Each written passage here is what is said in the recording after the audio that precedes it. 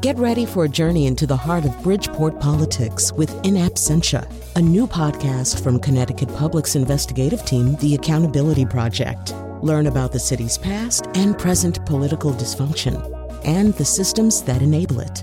Tune in wherever you get your podcasts. Funding provided by Gregory Melville and Susan Fox and Kathleen Bromage. I'm Charlie Nardozzi, and this is the Connecticut Garden Journal. Our zucchini and summer squash are cranking out fruits every day now. The winter squash and melons are vining, and life is good in the vegetable garden. But this false sense of security won't last long.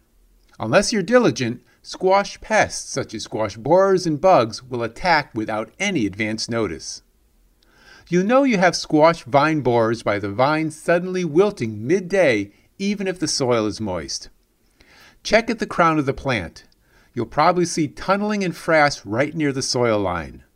That's from the squash vine borer larvae that tunnels into the stem, causing it to wilt and eventually die.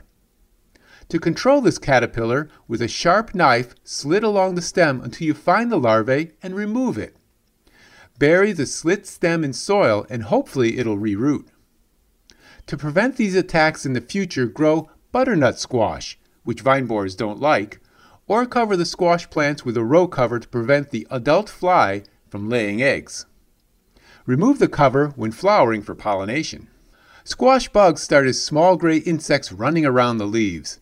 They quickly can attack leaves, flowers, and fruits if left unchecked. Start by checking the underside of melon, zucchini, and winter squash leaves, looking for copper-colored eggs laid in groups between the leaf veins. Squish or cut them out to destroy them. If you check every few days, you'll keep the population under control. If not, you can try organic sprays, but squash bugs are hard to stop once their numbers swell. Next week on the Connecticut Garden Journal, I'll be talking about tomato hornworms.